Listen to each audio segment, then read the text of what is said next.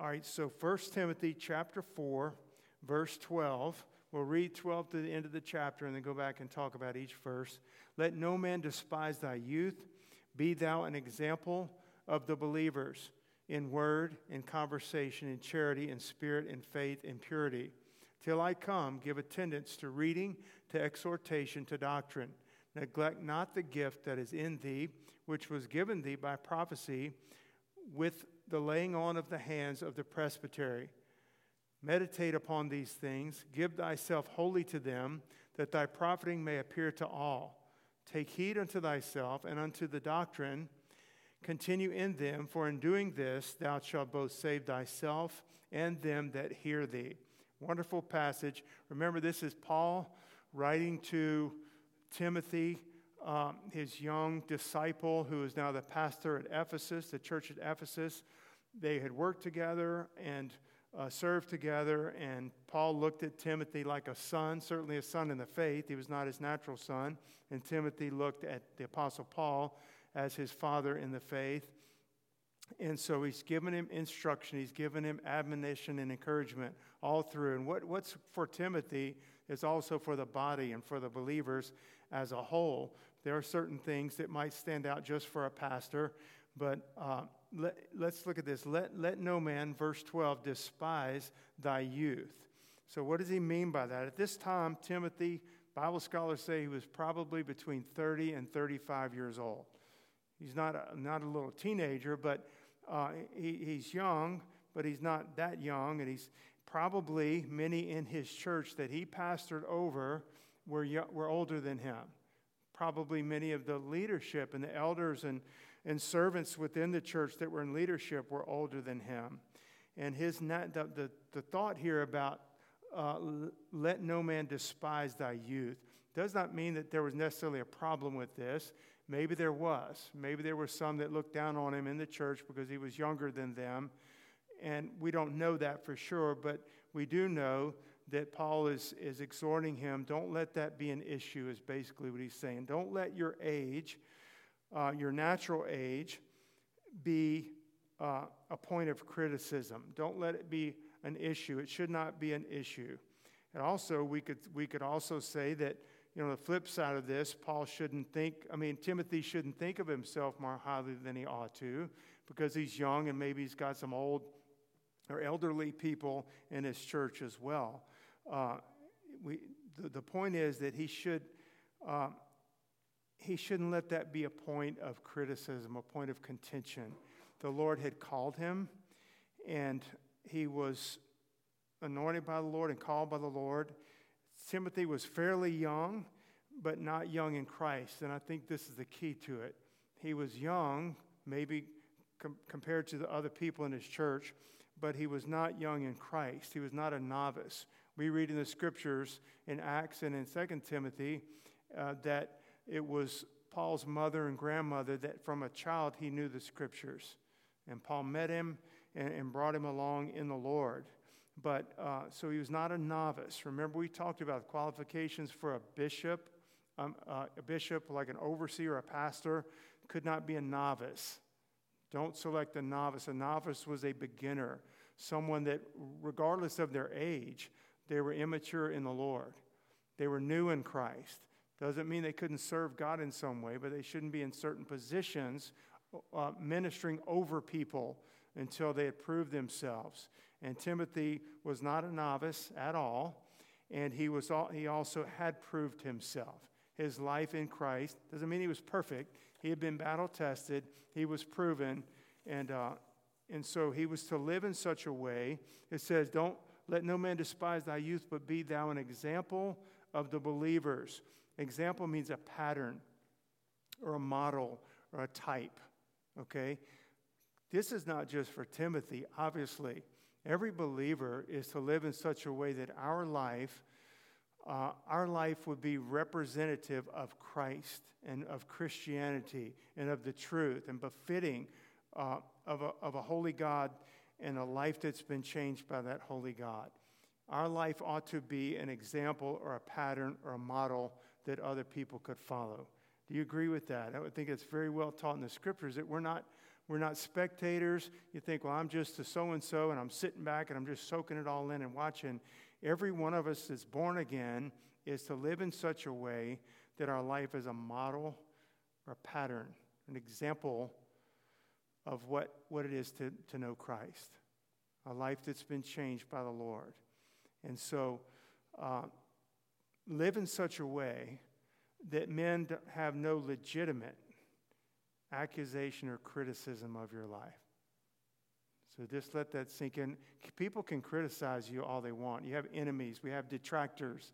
We have people that want to criticize, but live in such a way that men can bring no legitimate accusation against your life, that you really are living for God. If there's a bad stories going around about you, let it be false. Okay? There's rumors and gossip, and you're being trashed, and you're not Christian, you're not godly, and you're not holy. Let that be false. Okay? You can't stop that from happening, but we can stop it from being true. Amen? We can stop it from being true. And so that's what we desire. And then the rest it's all in God's hands. You know, your reputation in Christ and my reputation in Christ is in the Lord's hands. And so, but be an example, okay? The Bible tells us that Christ is our example. I'll just read this from 1 Peter 2. For even hereunto were ye called, because Christ also suffered for us, leaving us an example that you should follow in his steps. Christ is ultimately our example, our pattern, and then we see Christ in you. We see Christ in people that are born of the Spirit, that same image being replicated and being worked in the lives of believers. I always say that a Christian here shouldn't be different than a Christian here. The same Christ that begat them and saved them and indwells them and instructs us by the same word lives in this believer and that believer and that believer. Some may be further along than others and newer in the faith or longer in the faith, but they shouldn't be different or other than each other. Okay? And so Christ is our example, and then Timothy, the pastor of the church at Ephesus, was to be the example or an example to the body over which he shepherded and pastored. And so he says, be thou an example of the believers. And then he lists 6 things in verse 12. 6 things or 6 ways in which Timothy, or I would say believers, are to be an example of what it is to know Christ. So I'll just read them here and then we'll go back and talk about them. Be an example of the believers in word, in conversation, in charity, in spirit, in faith, in purity. So let's talk about these for just a moment. How can we be an example? How could Timothy be an example to his church in word? Word here has to do with this conversation. It has to do with this conversation, okay? His speech. And I would say that for all of us. Let your speech be befitting of Christ. Let your speech. The Bible talks a lot about the tongue. The Bible talks a lot about things that are appropriate and not appropriate for a Christian. If we're governed by the Lord and governed by the Holy Spirit, that tongue can be bridled, not by us, but by the Holy Spirit. He can bridle that member and bridle that tongue. He's the only one who can. But the way we talk, coarse jesting and so forth, we need to be led by the Lord. I want to read this. You can turn with me, if you would, to Matthew chapter 12. So Jesus talks about our speech and the words that come out of our mouth. Just briefly, let's look at this in Matthew 12. We'll start reading in verse 34. Well, let's say in verse 33. Matthew 12:33. Either make the tree good and his fruit good, or else make the tree corrupt and his fruit corrupt. For the tree is known by his fruit. O generation of vipers, how can ye, being evil, speak good things? So lost people that are lost and staying lost and in their lost condition, they're not going to be able to speak good things, not sincerely good things. For out of the abundance of the heart, the mouth speaketh. A good man out of the good treasure of the heart bringeth forth good things, and an evil man out of the evil treasure bringeth forth evil things. So our speech has to do with our heart. The Lord sees it and the Lord judges it. But I say unto you that every idle word that men shall speak, they shall give account thereof in the day of judgment. For by thy words thou shalt be justified, and by thy words thou shalt be condemned. And so we're an example of Christ and of Christianity and the Savior through our speech.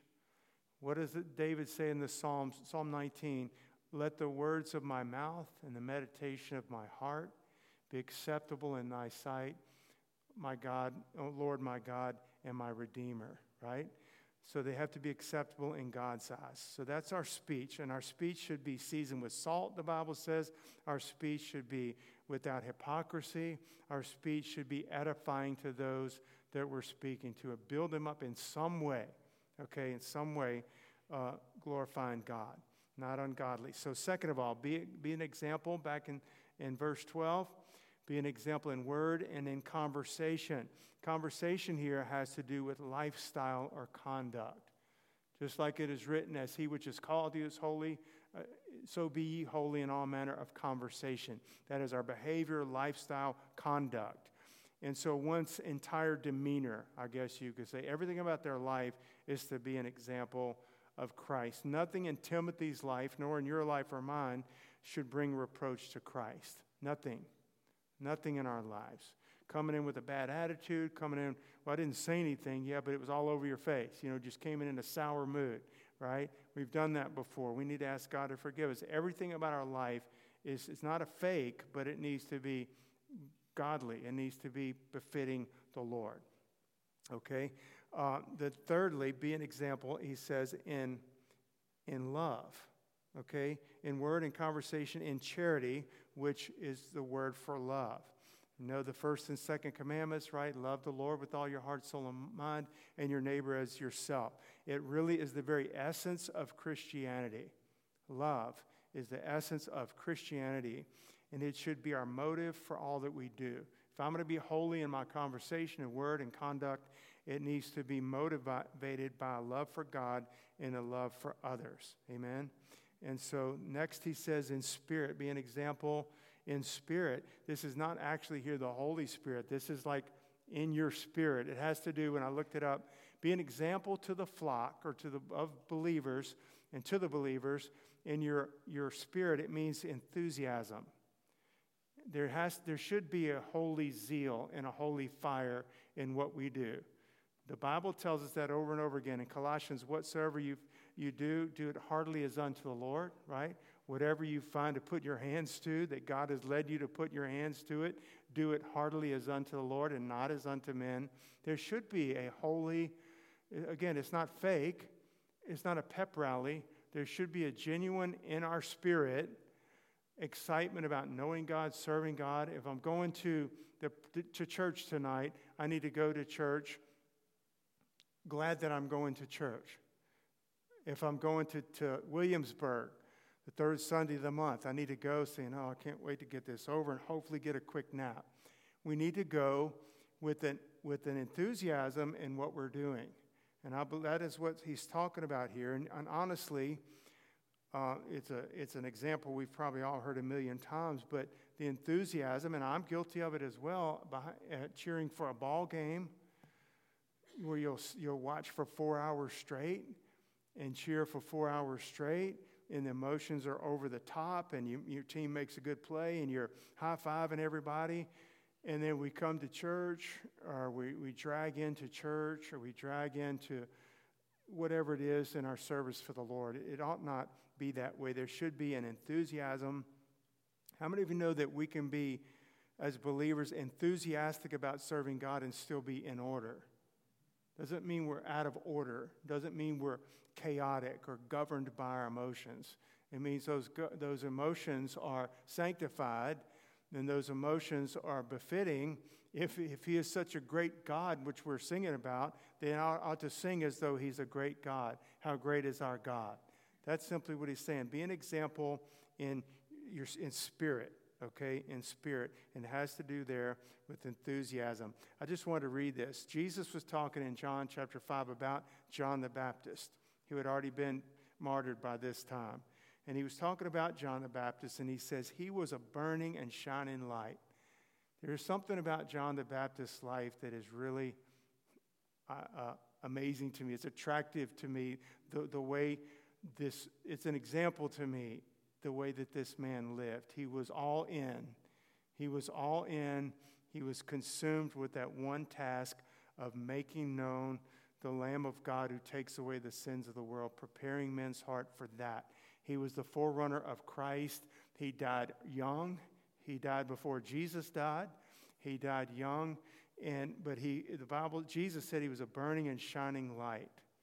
And that is a good description of John the Baptist. Among other things, he was holy, he was zealous for the Lord, but that Spirit, yes, it was the Holy Spirit, no doubt about it, but his spirit was given over to the Holy Spirit. And then our spirit should be given over to the Holy Spirit. And then he says, so in love, in spirit, in faith. But here actually faith is actually in the Greek word is faithfulness. Faithfulness. Be an example in your faithfulness, okay? And so we don't even have to really get into that. Be faithful to what God's called you to do. And then last he says in purity. Purity here is a holiness, being blameless again, consecrated Christian living. Blameless, consecrated Christian living. In our acts, in our motives, in our speech, being set apart unto the Lord. Okay? And I'll just summarize this. Young or old, we talked about Timothy's age. Let natural despise your youth. Same for all of us, okay? Young or old, your natural age is not, nor should it be, a handicap to serving God. Young or old, your natural age should not be a handicap to serving the Lord. Certainly there's things that somebody is very old and not healthy and strong that they're not able to do that maybe a younger person could do. But they still can serve the Lord, and they can serve him fully in whatever season of life they happen to be in. So don't let your age, young or old, handicap you or look at it as a handicap. Live in such a way that others see Christ in you. Okay? So let's keep moving. Verse 13, till I come, give attendance to these things. Till I come, it's obvious that Paul intended to visit Ephesus again. Okay? He intended to visit Ephesus again. If you read through the book of Romans, you see very much that he intended to go to Rome to visit the believers there. Not in prison, but to go visit them. Well, I don't know that he actually ever made it back to Ephesus, but he says, till I come, he intended to come.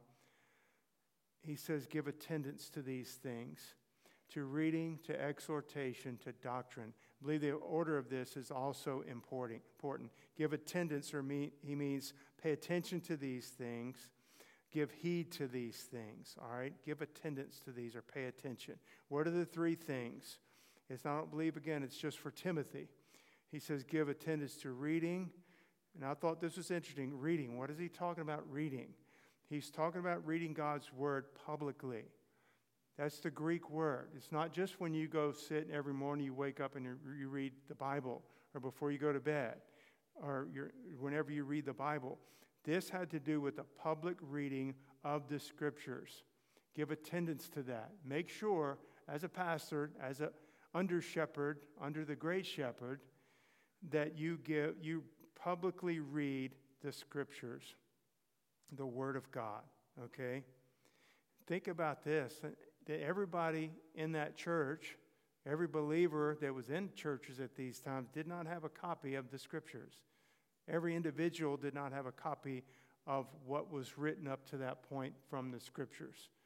And so it was very important that Timothy or any pastor publicly read the Bible, what was completed of the Bible at that time. It has to do with the systematic reading of the Scriptures. Not just I'll close my eyes and flop the Bible open wherever it falls to. We're going to read through John, they probably didn't have John at that time. We're going to read through Isaiah. We're going to read through Matthew, Mark, and Luke. And they would read through it however God directed them. But it was a systematic reading of the Scriptures. We know that when Jesus returned after his temptation in the wilderness, he returned in the power of the Spirit, and he went into the synagogue there, a local synagogue, and it was his manner to do this. They handed him the Scriptures, and he read from Isaiah, publicly read. We see this. It was typical to open the Bible and read it. Read from the Scriptures. And I love this. I'm going to read a little bit. Ezra read from the Scriptures from early in the morning till noon on one occasion. I want you to turn with me in your Bibles to Nehemiah. Nehemiah. So this is after the captivity, the 70-year captivity in Babylon. And the Jews, as God had promised, mightily caused them to find favor with the kings of Persia, and they were released and brought out. And they were back in their native land, in the homeland, and the temple was rebuilt, and the walls were rebuilt around the city of Jerusalem.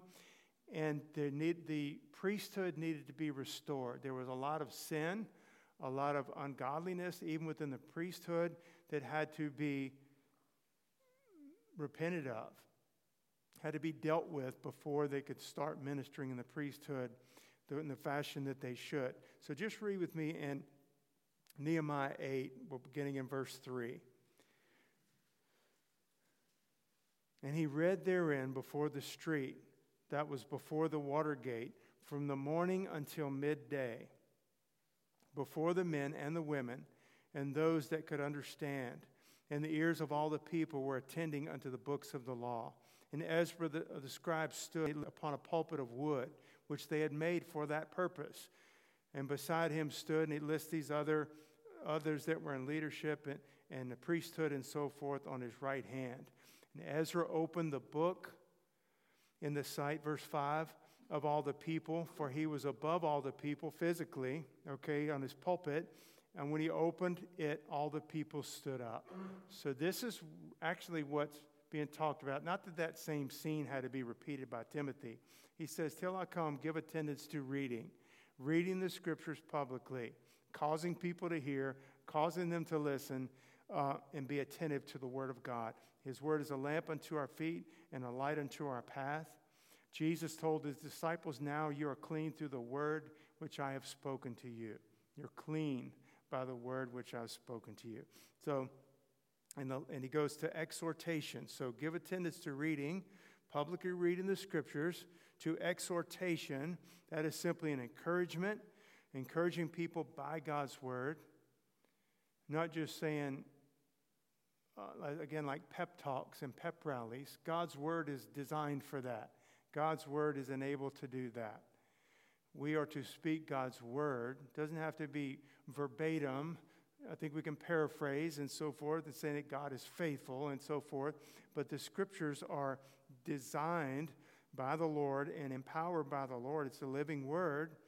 And God's word exhorts people. God's word exhorts his people. If we're starved for the word of God or neglecting the word of God of our own choice, we're going to be starving that inner man. We're not going to be encouraged and exhorted to live for God. This world certainly is not going to encourage you and exhort you to go on in Christ. The world's not going to do it. Your own humanity and your own spirit within you is not going to encourage you. Your carnal nature is not going to encourage you. Christ is. Faith comes by hearing, and hearing by the word of God. So God's words to men, to all of us, are to instruct, and they challenge, and they comfort, and they guide, and rebuke, and strengthen, and feed that inner man. And so a good minister of God is going to exhort God's people from the Word of God. From the Word of God. That's where men are to be exhorted. And lastly, he says doctrine.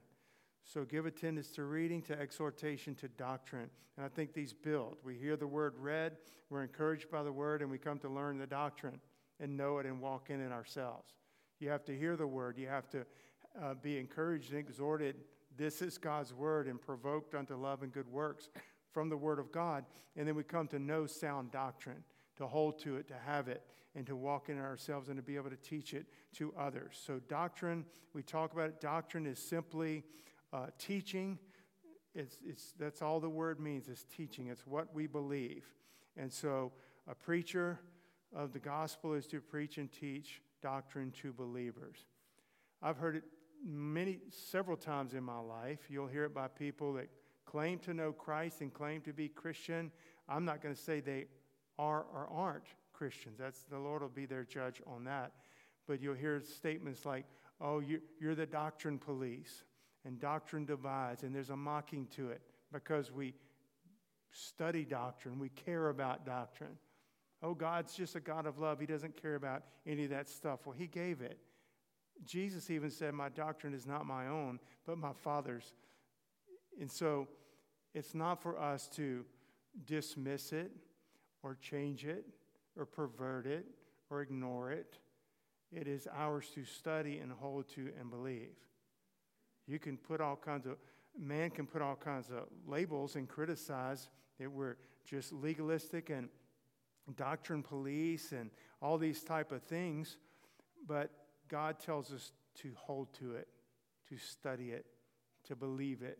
Sound doctrine, right doctrine, okay? To preach and teach it.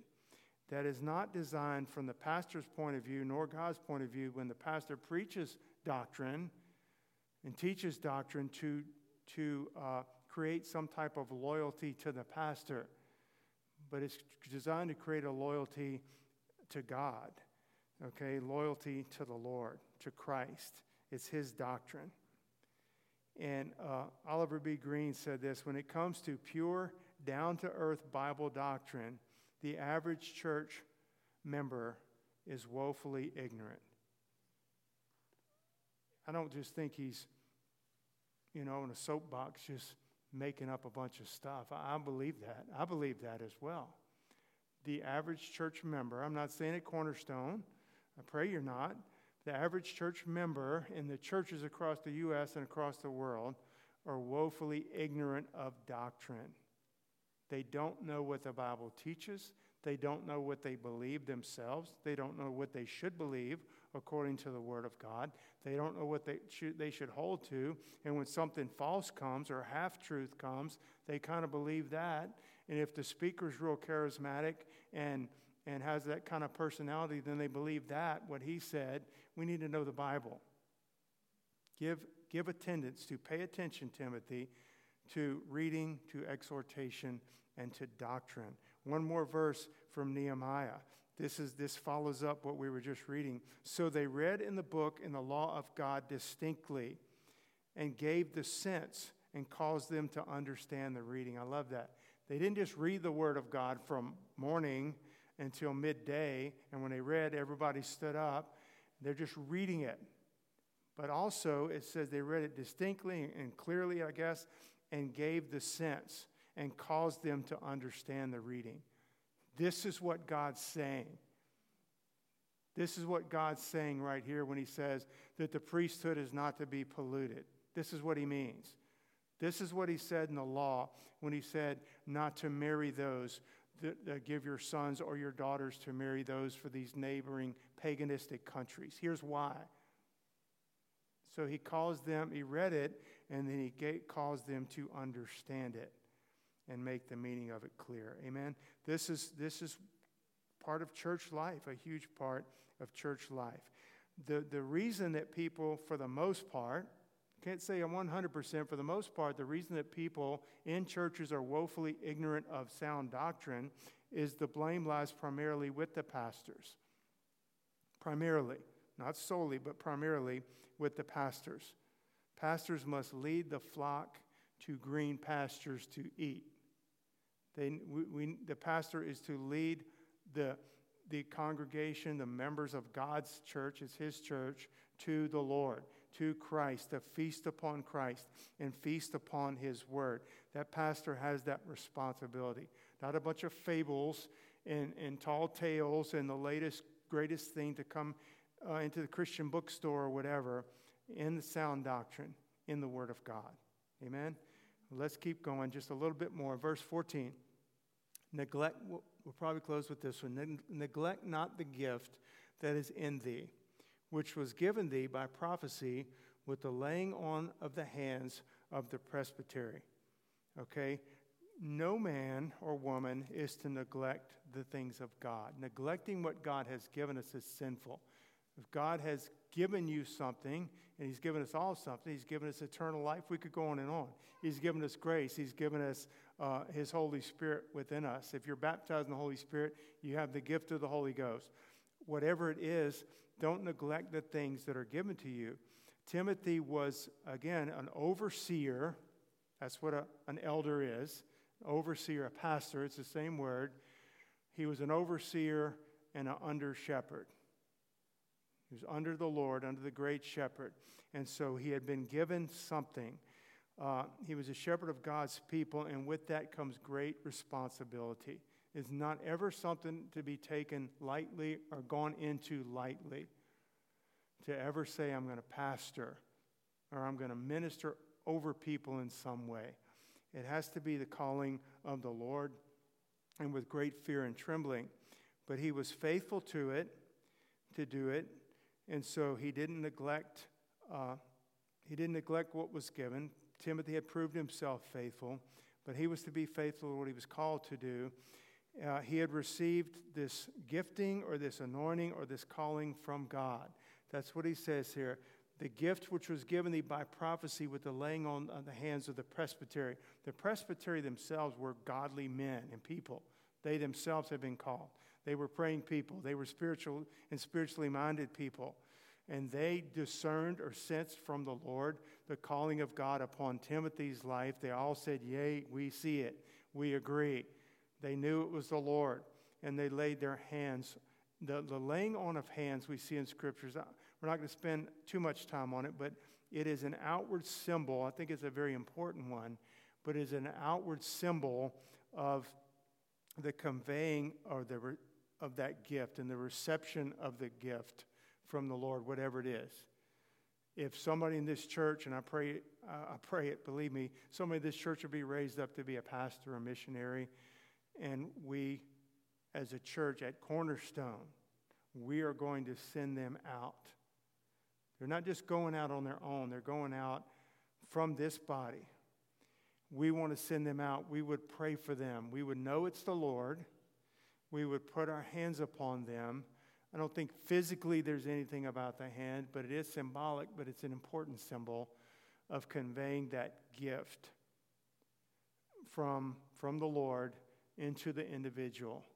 Lay hands on no man suddenly, that we don't just jump into participating in their ministry when we don't know what they're all about or their testimony for the Lord. Lay hands on no man suddenly. That's what that's referring to. It's important, the laying on of hands. We see many times, especially in the book of Acts, we see where the baptism of the Holy Spirit was received by the laying on of hands.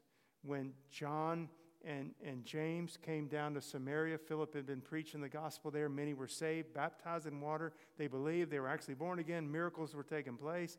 And Peter and John heard about it. They went down to Samaria. They laid their hands on the new believers that were there, and they received the baptism in the Holy Spirit at that time. And so don't neglect this gift that was given to you. I'll just read this. It's almost identical. This is Paul and Barnabas in the church in Antioch in Acts 13. And when they had fasted, the whole church, just picture Cornerstone, we're praying and fasting. When they had fasted and prayed and laid their hands on them, they sent them away. The Lord said as they were praying and fasting, the Holy Ghost said, separate unto me Barnabas and Paul for the work that I've called them to do. That's an important scripture. You want to talk about doctrine? We ought to highlight that one in our Bible. How do these things work? I think that's how it works.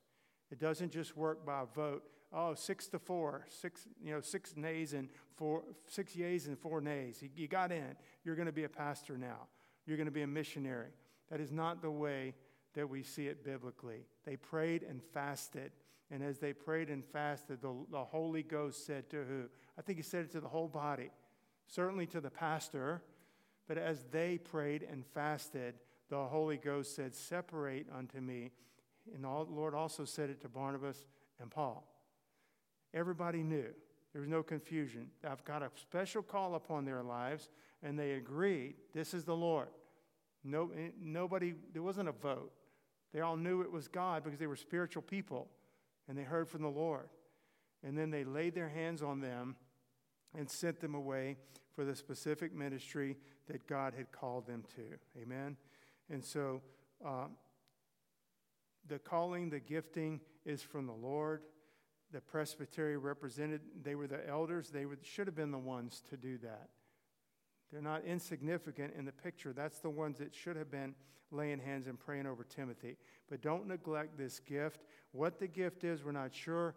It could have probably, in this case, I believe it was his call to minister, his call to pastor and minister. In 2 Timothy, it speaks about the gift that was given. I'll read it real quickly. Wherefore I put thee in remembrance that thou stir up the gift of God which is in thee by the putting on of my hands. So that I believe, we don't know for sure. I believe in 2 Timothy he's talking about the baptism of the Holy Spirit. But regardless, it was something that was conveyed from the Lord to Timothy, and he is not to neglect that. Don't neglect, and say to you, and we'll just close with this, you can come on up, but when God has, what he has bestowed upon us, I believe he's talking about spiritual gifts and giftings and callings and anointings of the Lord. We are not to neglect those things. They're not to lie dormant because we're busy doing something else, or we don't like it, or we're not interested in it. We are not to neglect the gifts that are given. I think it also is teaching doctrine and the order. It's from God, speaking to a church body and to leadership, and them hearing through prayer and fasting, and then conveying that upon whoever the recipient is. It's not just a vote. Not against voting. I just don't see it. I don't really see it in the Bible, the way that, especially for things like that in the calling. So I'm just going to close with that tonight. Y'all, we'll finish Lord willing, we'll finish chapter 4 next week. But y'all stand with me tonight.